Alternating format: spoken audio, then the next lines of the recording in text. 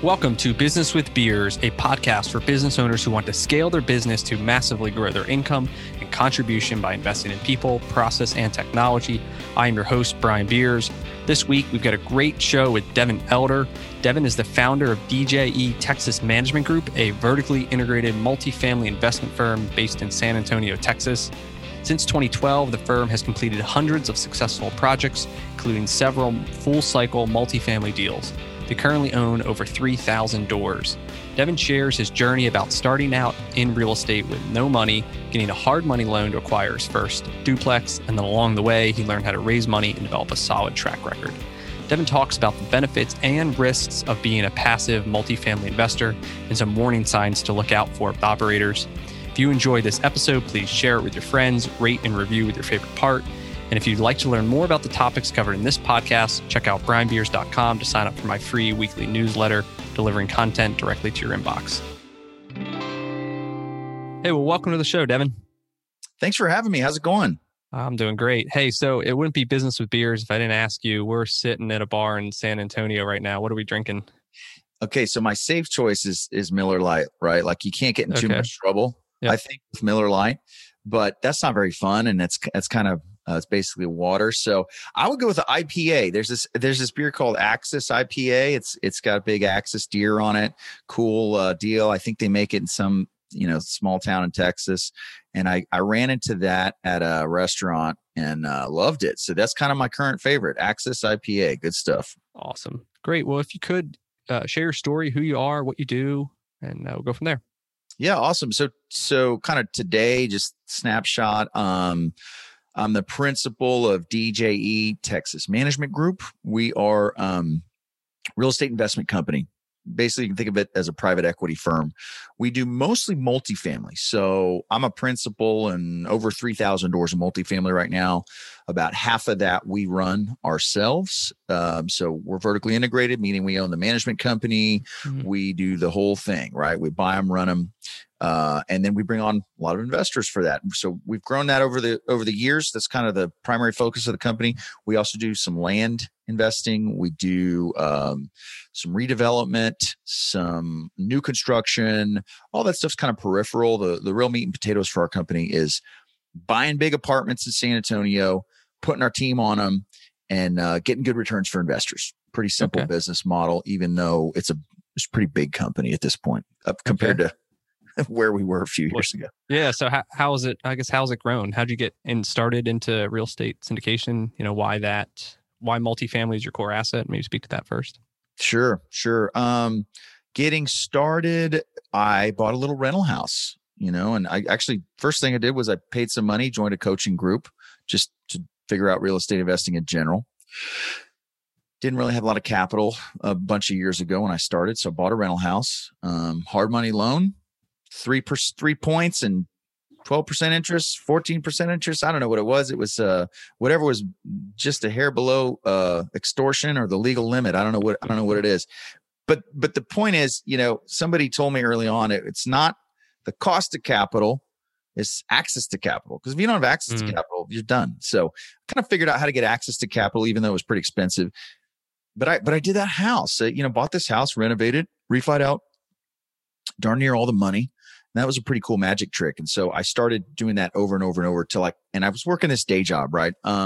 Worked for a big, $1 billion medical device company, and was just completely had my mind set on getting out of the corporate world. Once I started doing real estate deals, I said, this is it. This is my ticket. It's going to take me a while to build it, but this is how I'm going to do it. Buy a house, refinance, fix it up, refinance out the money, get enough cash flow to cover my bills. That took me about 2 years to cover get cash flow to cover my bills. Then I let myself quit work. And that's when things really took off. And that was 2015. Okay. So, when did you buy that first duplex? 2012. Okay. Yeah. Yeah. So it took about 3 years to then have your passive income cover all your living expenses, your personal expenses. And the first year I did one deal, and it was like learning curve. And look, I'm married. I have 3 kids. I got a lot of stuff going on, and I'm trying to learn this new skill set and, keep up performance at my job. So that first year was like a lot of learning and one deal. But then the next year was 10 deals. And the third year was enough deals to quit my job. So it was like really exponential growth there. And then by the time I think when I quit my job, I had like 22 doors, something like that. Then you run into the classic scalability issue. Like, oh man, this real estate stuff really works. I want to grow it. And it's like, well, you're going to you want to be one of those guys with 150 houses? I didn't. So then you start buying more doors at one address. Just makes things simpler. I had raised a bunch of private money from doing houses to where, mentally I could make the leap of, well, I've raised millions of dollars. It's just been one house at a time, Okay. But if I looked at it, I've done dozens of deals, eventually hundreds of single family deals. I did that way too long, but, I was like, okay, I've raised a bunch of capital. Let's try it all in one deal. Let's try to do $3 million in one deal. And once I kind of got over that confidence hurdle and delivered for investors on that, then it was like, all right, this game on, we can buy effectively can buy anything now, right? If you make it attractive enough for investors and you employ the shocking business model of doing what you said you were going to do, then there's really an unlimited amount of capital that you can put in your deals. That's an oversimplification, but and of course there's plenty of work along the way, but that is true. And it was really a big aha for me because I started with no capital and I grew up without any, I grew up without any role models of how to be wealthy, how to work with money.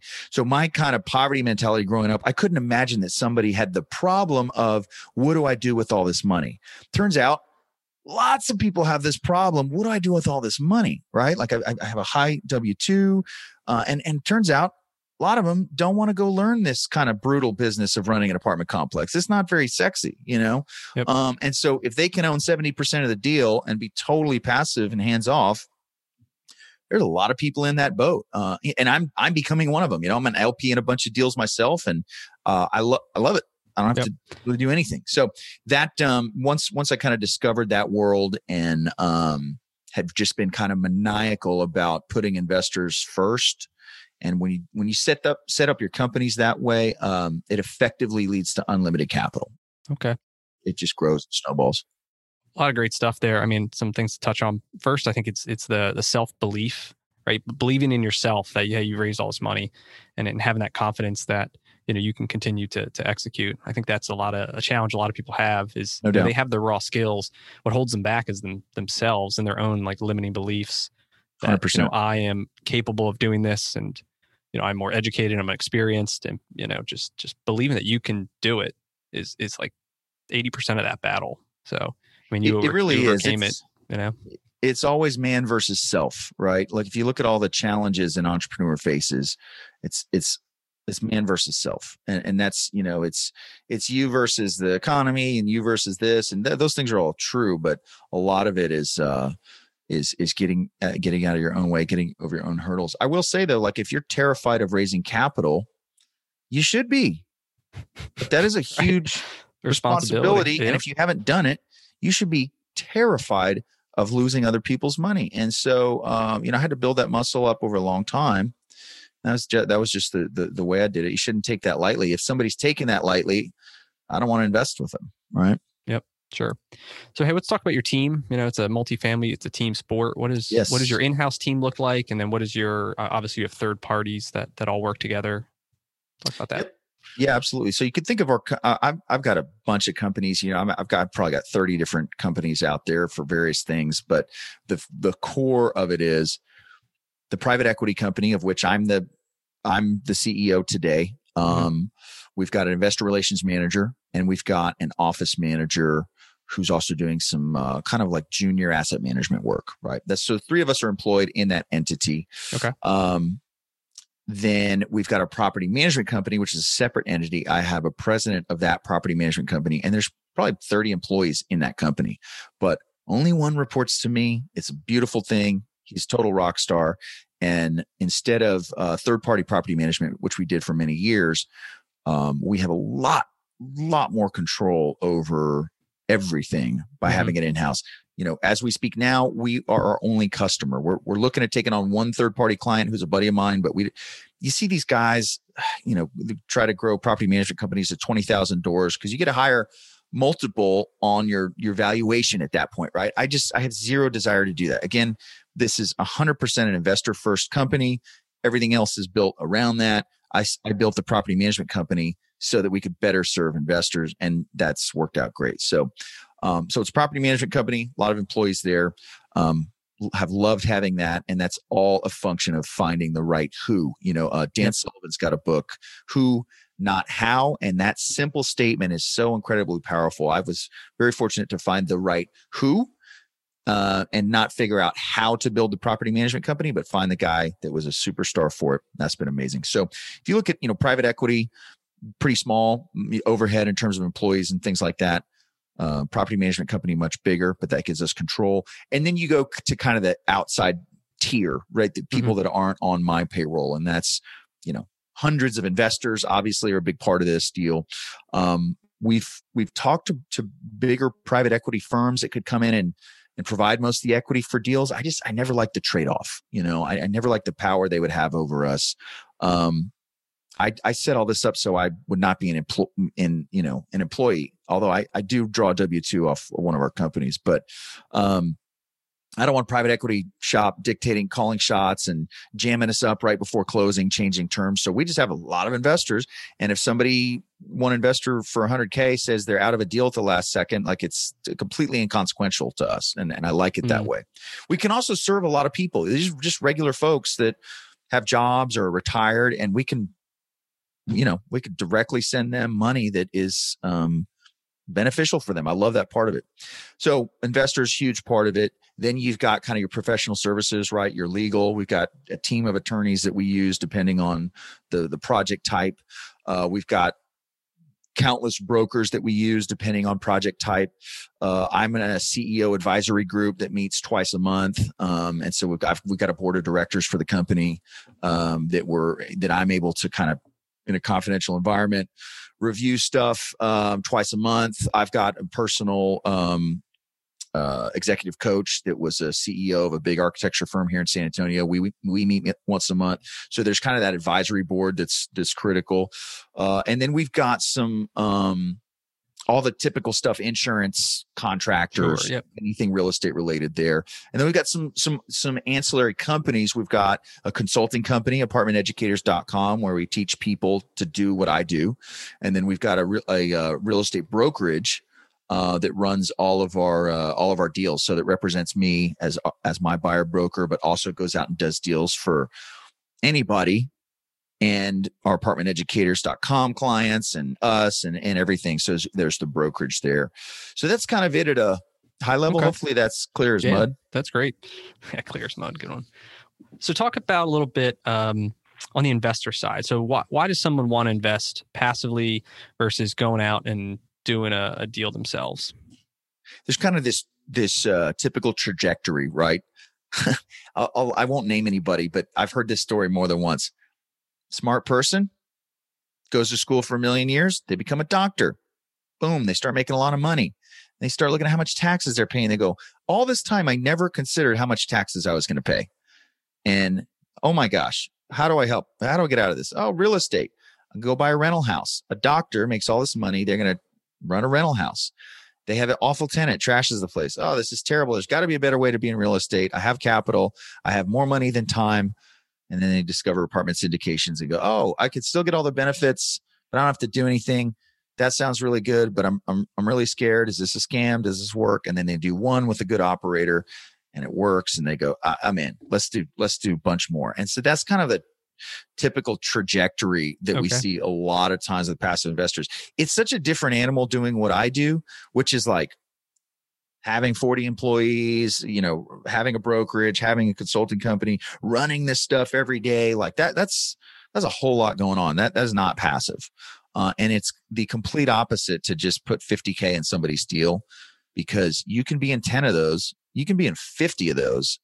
And other than tracking down all your K1s for come tax time and making sure you're accounting for all your distributions coming in and whatever internal accounting you have, there's nothing to do. It's really a thing of beauty. So, that's what attracts people to it. I think they recognize that there's so much that goes into, let's say, buying a $10 million building, that they don't want to go build those skill sets, and they can own 70% of the deal, or, you know, a fraction of that pro rata based on what they invested, and not do anything. It's really compelling. It's really compelling. So what are the risks, right? When I look at doing, and I'm in a couple deals, you know, the risk I see is, number one, the operator. Like, are you picking good deals? Are you underwriting them correctly? And then it's the execution of the business model. So you put all this stuff that looks great on a spreadsheet, but can you actually deliver on those returns? So how do you, I mean, you said you're an LP in other deals. Maybe speak to that first of how do you look at it? And I would hope that, you know, you probably mirror it for your investors as well. Yeah, I look at it, you know, I was talking to a friend of mine who you probably know too, but he said, you know, I've been doing this as an LP for a number of years, and I've never seen a deck or pro forma that I didn't like. They all look great. That's right. Yep.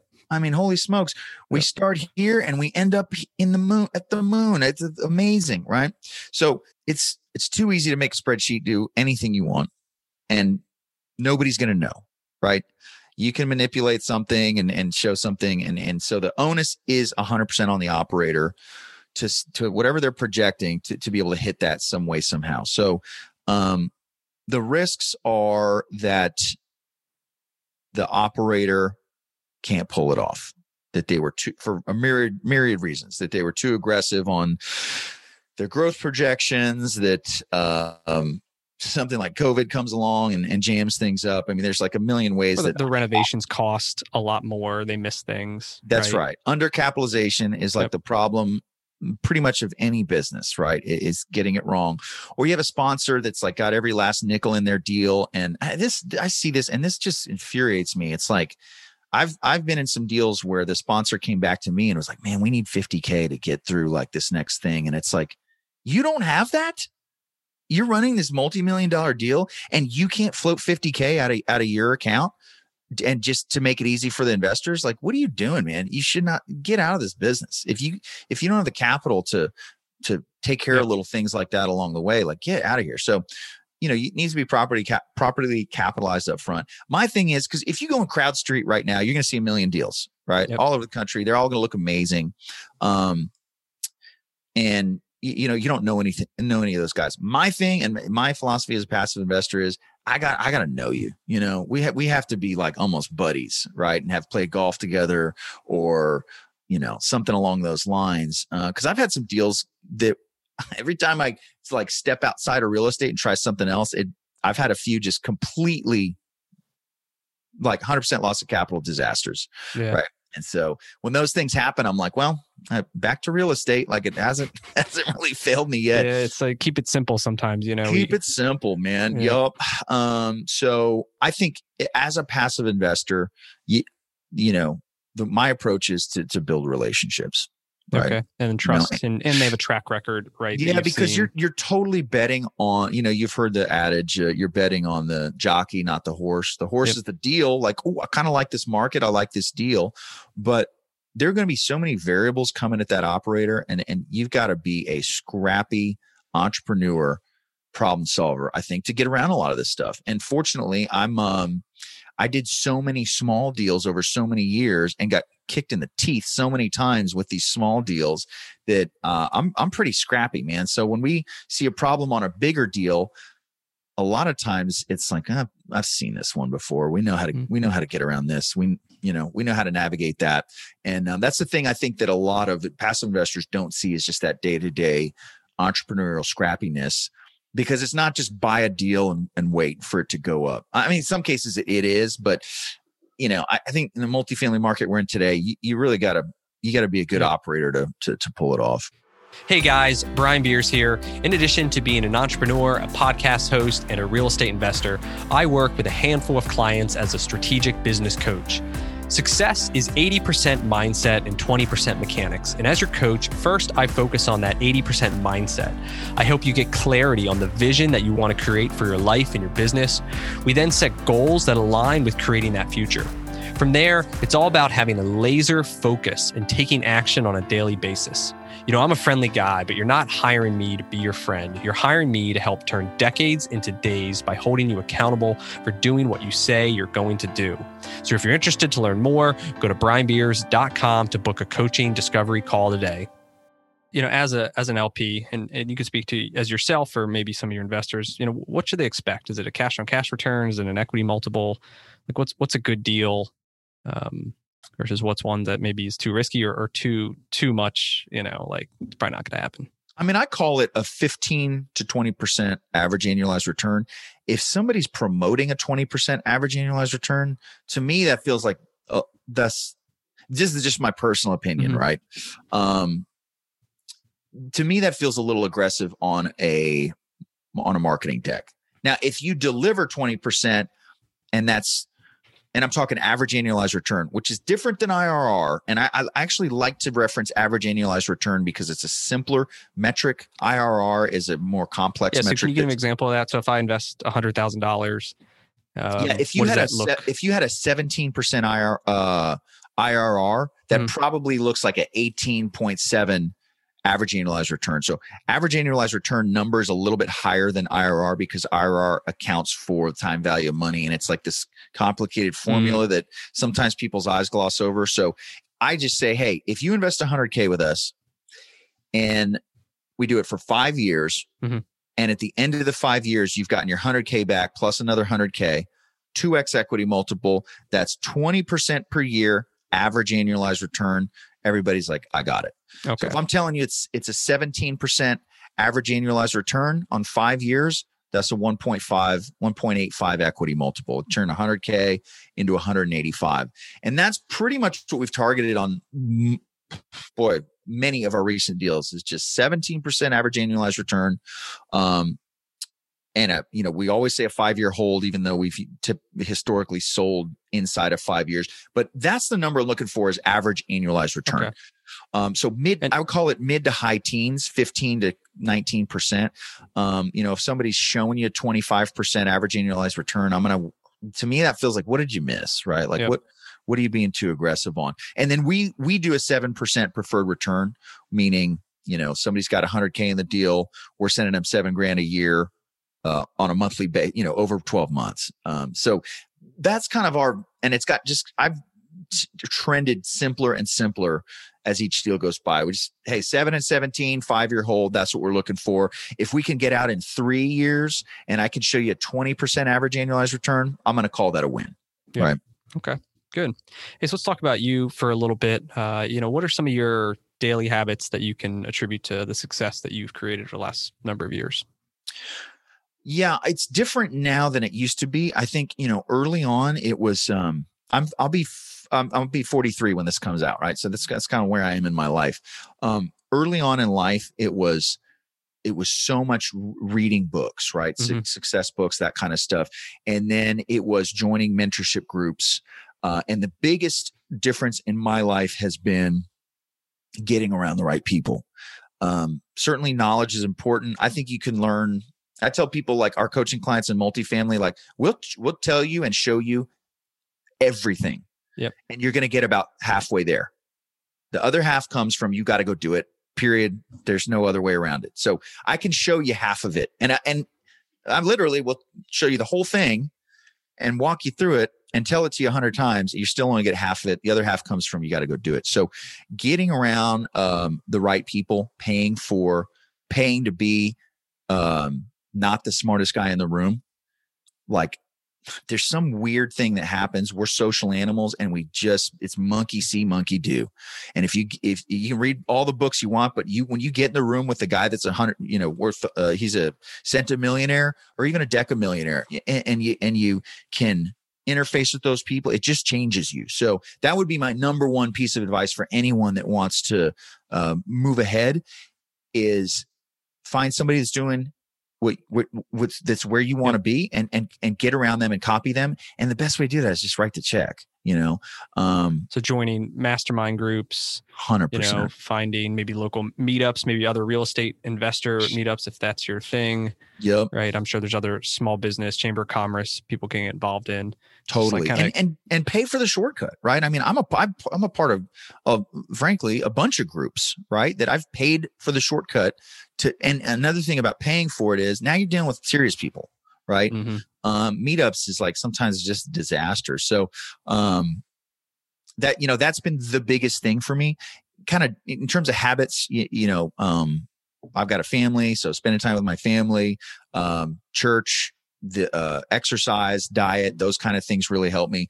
But the biggest personal development for me has been running companies, period. Like today, what it looks like for me, my habit is run and grow these companies, because just by having to play at that level, you gotta stay on top of a lot of stuff. And that is like to me, it's the best game to play. And the best thing for personal development is running companies and being an entrepreneur. Yep. It's asking the who, not how. I read that book as well. It is fantastic.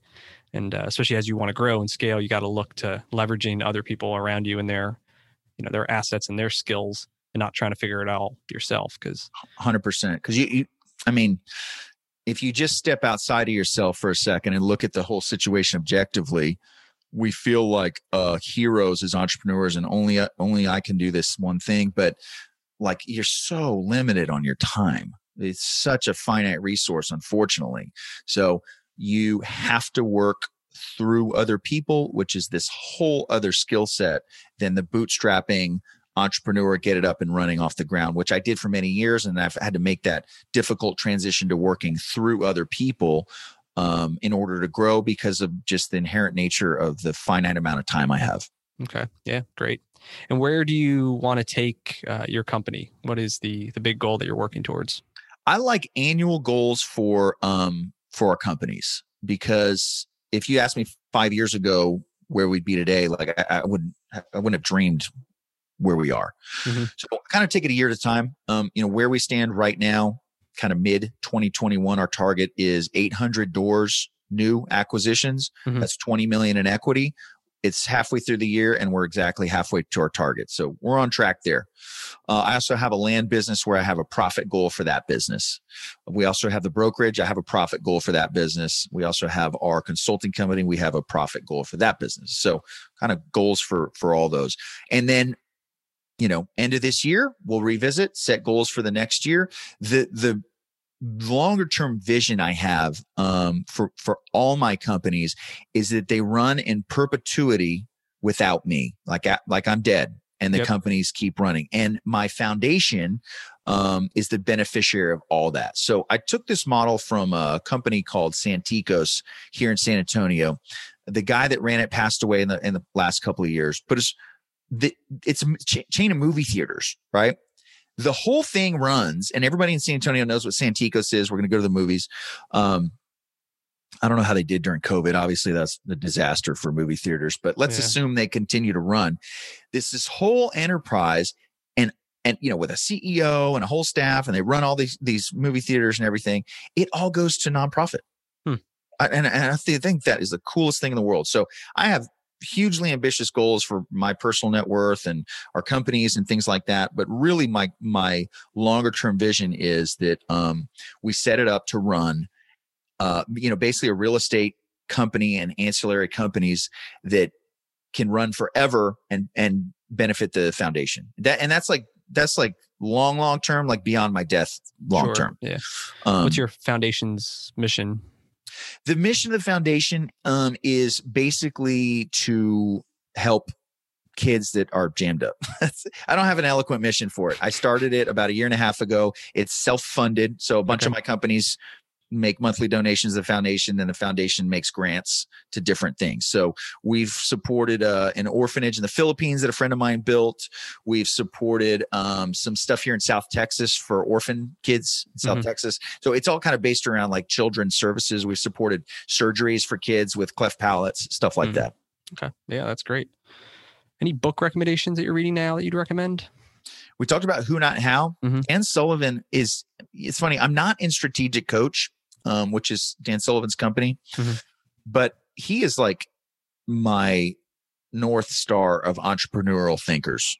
And he has influenced me so much just through his book. I've never met him and I'm not in his program, but I sing his praises every chance I get. So anything, let me just say this, anything Dan Sullivan does, I think as an entrepreneur that you need to be paying attention to that. Yeah. Great. Yeah, I agree. So where can listeners connect and find out more about you and your company? Best spot is our website, djetexas.com, Delta Juliet Echo Texas.com, where there's a lot of content. I host podcasts. There's all kind of stuff there. Awesome. Cool. We'll link it all up in the show notes. I appreciate you coming on and sharing all your story. And it's been great. Awesome. Brian, thank you, man. We'll have a beer here soon before too long, but I appreciate you having me on, man. All right. Thanks. I'll see you. All right. Take care. I hope that you enjoyed listening to this episode of Business with Beers. My goal with every episode is to help inspire you to reach new levels of success in your own business and life. So start taking action today. And in order to help this podcast reach more people, please rate, review, and share. To connect with me on Instagram and Twitter, check out the links in the show notes. And until next time, have a great day.